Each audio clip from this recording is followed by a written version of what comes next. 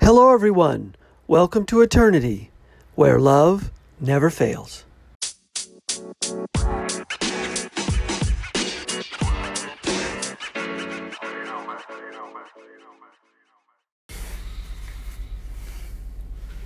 Hello, everyone. Thanks for listening. This is the Eternity Bible Study Podcast, where we walk through the Bible together every weekday, Monday through Friday. We're podcasting from here in the United States and in Zambia with a goal to share our thoughts and encourage one another as we read God's Word together, verse by verse. My co-host in Zambia, Matali, and I are both listening to Through the Bible podcast and then sharing our thoughts and encouragement with you.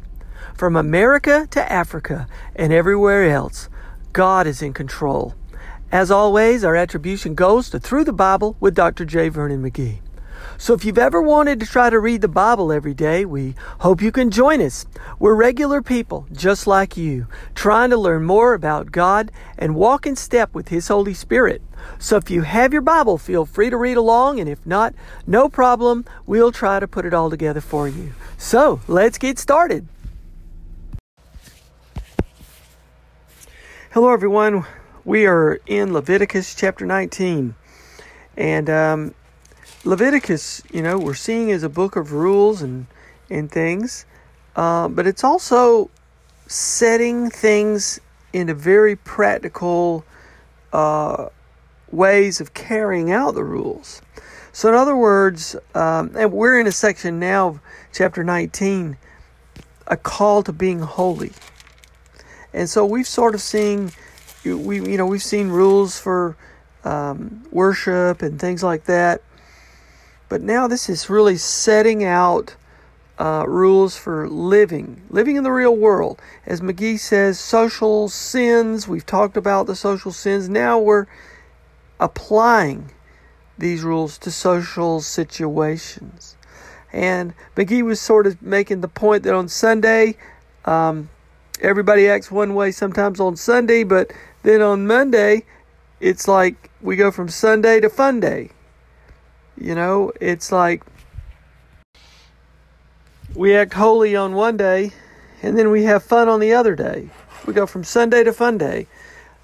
But God is saying, He's showing us how to put those 10 commandments into action on Monday and Tuesday and Wednesday and Thursday and Friday and Saturday. Not just on the day you're supposed to act nice. So let's jump in, chapter 19, and the Lord is calling us to be holy. Isn't that amazing? The word holy means to be separate, to be set apart. And that's like the holy utensils and the holy temple. It's all to be set apart for God's use and purpose. But He's calling us to be holy. What does that mean practically? Does that mean we live apart from people and we're not involved in other people's lives, or we don't do anything because we're supposed to be holy? Well, McGee teaches that we are to be holy, but it's holy in how we deal with the social situations. And so we're to honor God in everything we think and say and do, and we're to, in whatever we think and say and do, we give that honor to God. So Paul teaches, and the Bible teaches, that we are to live separate and set apart. We're not living by the flesh, we're living by the Spirit. But nevertheless, we have social situations where we can honor God with what we think and say and do. So let's jump in with some of this in mind. In chapter 19, verse 1, and the Lord spoke to Moses, saying, Speak to all the congregation of the people of Israel, and say to them, You shall be holy, for I, the Lord your God, am holy. So this is a call for the people to be holy. But I can't be holy. In the Old Testament it says, Follow my rules to become holy. Follow my rules to act holy. Of course, it's impossible for any one person to do all that. That's why we need Jesus so bad. It shows us how bad we need Jesus so bad, because we can't follow everything perfectly to be holy. we're sinful. And so Jesus Christ, with the gospel message, relieves us of that burden to be holy because He is holy. But then we are still to be holy like Jesus. Jesus calls us to be holy also, but holy through Him. And we have the Holy Spirit living in us, helping us to live dependently by the Spirit.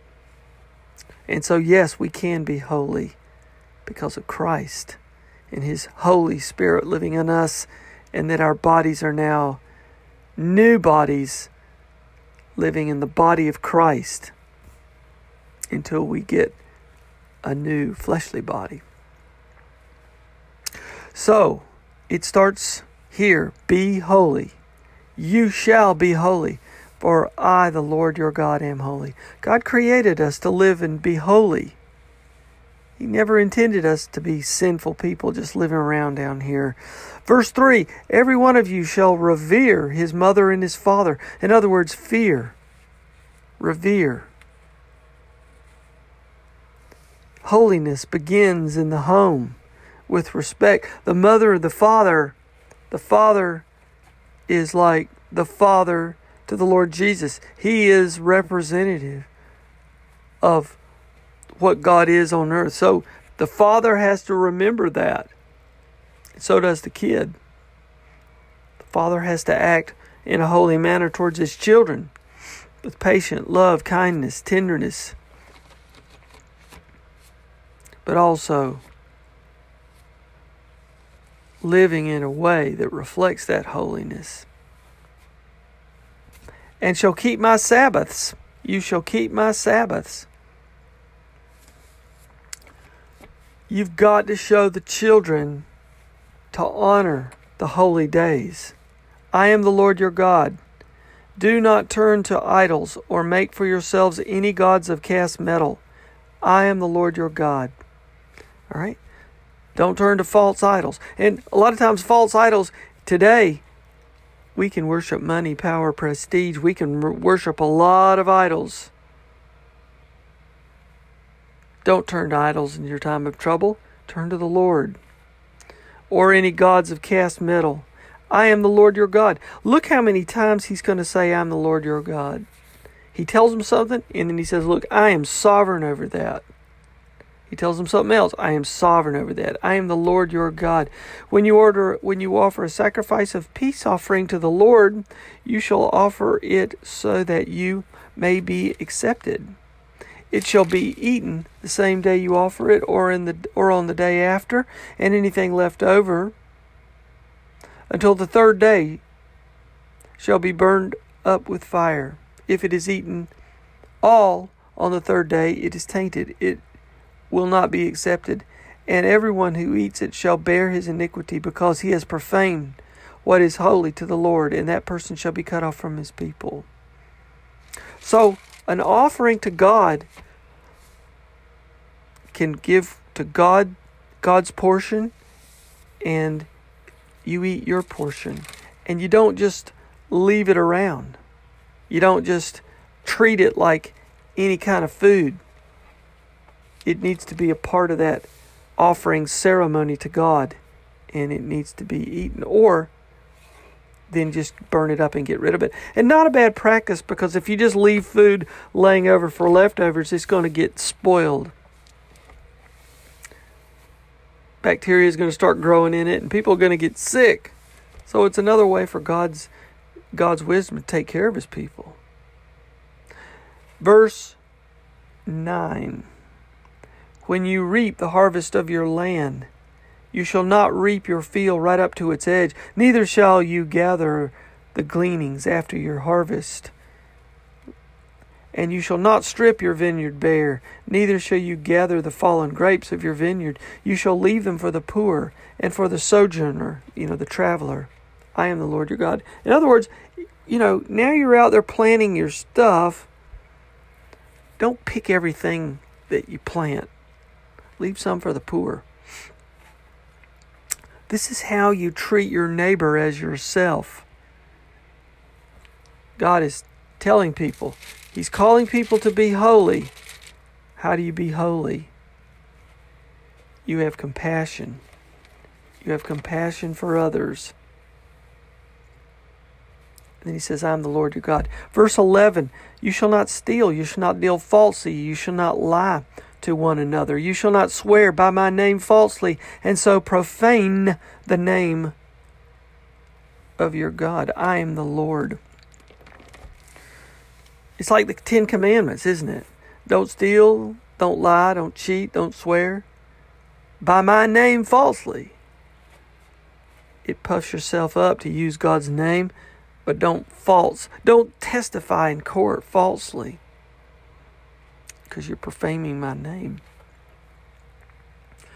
Verse 13, you shall not oppress your neighbor or rob him. The wages of a hired worker shall not remain with you all night until the morning. If you owe somebody money, pay him. This is a great principle here, and sometimes I see this being violated in everyday business.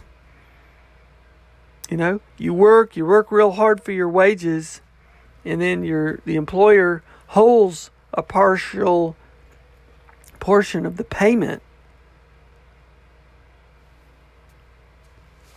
until later.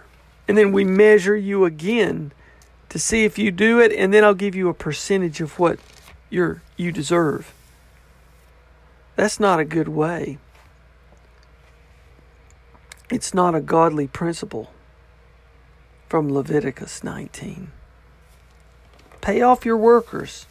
Verse 14, you shall not curse the deaf or put a stumbling block before the blind, but you shall fear your God.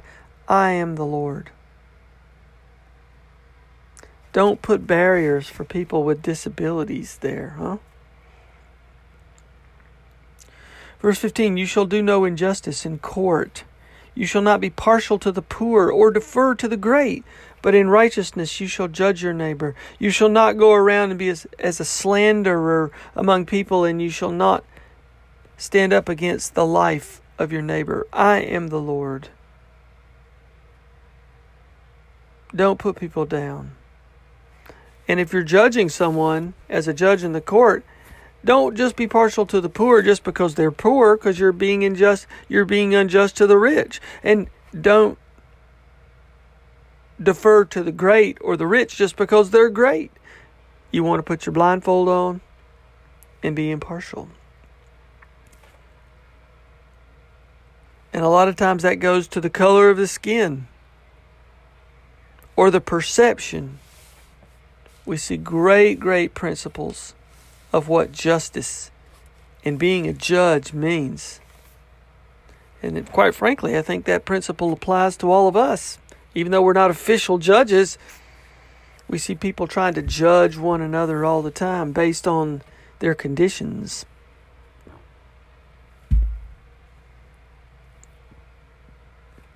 It's a call to loving one another, not judging one another. Verse 17, you shall not hate your brother in your heart, but you shall reason frankly with your neighbor, lest you incur sin because of him. Don't hate, and don't try to reason with your neighbor in all kind of convoluted ways. Just be frank. Talk straight to people. You shall not take vengeance or bear a grudge against the sons of your own people, but you shall love your neighbor as yourself. I am the Lord. This is what holiness looks like. Not trying to sit up and burn incense in your house and just read scripture, read your Bible, and do everything and never go out of the house. But when you do, he's saying, treat your neighbor as yourself. Love your neighbor as yourself. That is major. That's hard to do. Talk frankly to your neighbor. Love your neighbor as yourself. Verse 19, you shall keep my statutes. You shall not let your cattle breed with a different kind. You shall not sow your field with two kinds of seed. You shall nor shall you wear a garment of cloth made of two kinds of material. This kind of goes back to keeping my statutes and being set apart. That behavior, it's kind of a symbolism to keep the cattle separate, to keep the garments kind of separate, to keep the seed that you plant separate. Verse 20, if a man lied sexually with a woman who is a slave assigned to another man and not yet ransomed or given her freedom, a distinction shall be made. They shall not be put to death because she was not free, but he shall bring his compensation to the Lord to the entrance of the tent of the meeting, a ram for a guilt offering, and a priest shall make atonement for him with the ram of the guilt offering before the Lord for his sin that he has committed, and he shall be forgiven for the sin that he has committed. It's not condoning slavery. It's just talking about the condition. Many times people would voluntarily, instead they didn't have banks, they didn't take out loans, but if someone wanted to buy a field or someone had to borrow money, they would lend the other person their time. I will serve you for 3 years. After the 3 years, that paid my time, paid off the field. That's how they didn't have a credit system. That's how they did it. So that was a lot of times the Bible talks about slavery or as a slave as that is a voluntary system of making a transaction. So it's like that could be. Now there also is slavery, especially like when the Assyrians came through and the Babylonians came through and the Romans came through and the Egyptians came through. All these different conquests of people created slavery also, when people took people prisoners. But that form of slavery in Israel was different. That was more of a voluntary system. So if somebody is serving you voluntarily, you have to treat them right. You have to treat them correctly. And you cannot kill them or do anything, against them in that position of inferiority. You have to acknowledge your own sin. Verse 23, when you come into the land and plant any kind of tree for food, you shall regard its fruit as forbidden. 3 years it shall be forbidden to you. It must not be eaten. And in the 4th year, all of its fruit shall be holy, an offering of praise to the Lord. But in the 5th year you may eat of its fruit to increase its yield. For you, I am the Lord your God.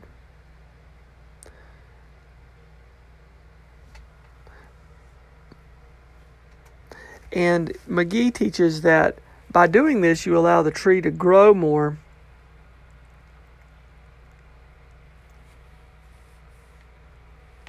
And you can't eat the tree or pluck it or anything until the 3rd year it can be plucked. But the 4th year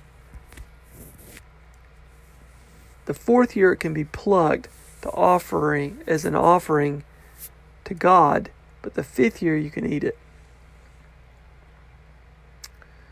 And that was a way to actually increase the yield of the tree, according to McGee. God knew how to do that. He was teaching people how to grow trees and how to produce more fruit. Verse 26, you shall not eat any flesh with the blood in it. We've talked about that before in Leviticus. You shall not interpret omens or tell fortunes. You shall not round off the hair on your temples or mar the edges of your beard. You shall not make any cuts on your body for the dead or tattoo yourselves. I am the Lord. These, my study Bible says, these were practices of the Canaanites.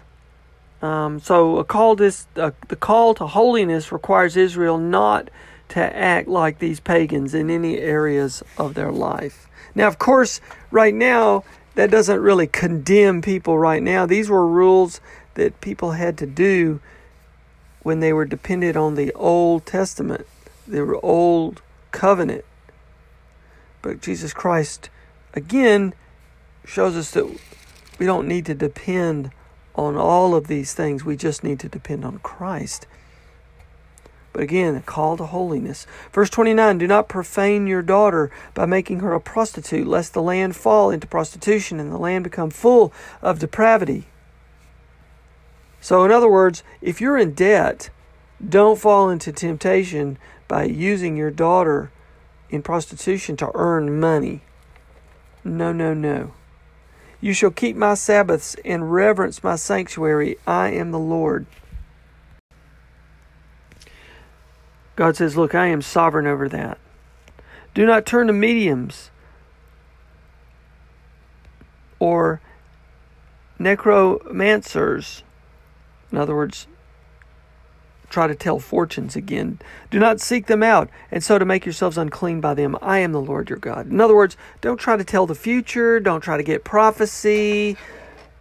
Don't try to look to these folks for direction. No, look to me. Verse 32, you shall stand up before the gray head and honor the face of an old man, and you shall fear your God. I am the Lord. You've got to honor those elderly folks. They represent authority. Verse 33, when a stranger sojourns with you in your land, you shall not do him wrong. You shall treat the stranger who sojourns with you as the native among you, and you shall love him as yourself, for you were strangers in the land of Egypt. I am the Lord your God. In other words, you know what it's like to be a stranger. So when you see a stranger, don't treat him like a stranger. Treat him like yourself. Treat him like your own family. That is hard to do, isn't it? This is a call. This is what holiness looks like. Don't go to church every day or on Sundays and just talk to your own little group when there's a stranger standing right in front of you or somebody you don't know. Are you loving him as yourself, him or her? Verse 35. You shall do no wrong in judgment in measures of length or weight or quantity. You shall have just balances, just weights, a just ephah and a just hin. I am the Lord your God who brought you out of the land of Egypt. If you're going to weigh things, that's how money transactions were getting made. Use a just set of weights. Don't be a cheat. God says, I am the Lord your God. In other words, I am sovereign over what you do in this area. And if you don't do it, I'm going to condemn you for it. Verse 37. And you shall observe all my statutes and all my rules and do them. I am the Lord. Do them. Don't just observe them. Do them. Don't just know all the rules. You got to put these rules into practice. Easier said than done. So we're going to stop here in this book of Leviticus, this powerful book of Leviticus. My goodness, the call to be holy. This is what it looks like. But this is what Christ lived out when no one else could. But through Christ, we have the ability to be holy as God originally intended for us to be. So we're going to stop here. We'll turn the rest of the podcast over to my co-host in Zambia, Matali. Matali, I hope you're doing great. Look forward to hearing your take on this study today. And as always, from me to all of you, God bless you. Keep your hearts centered on Christ, and we'll see you here next time.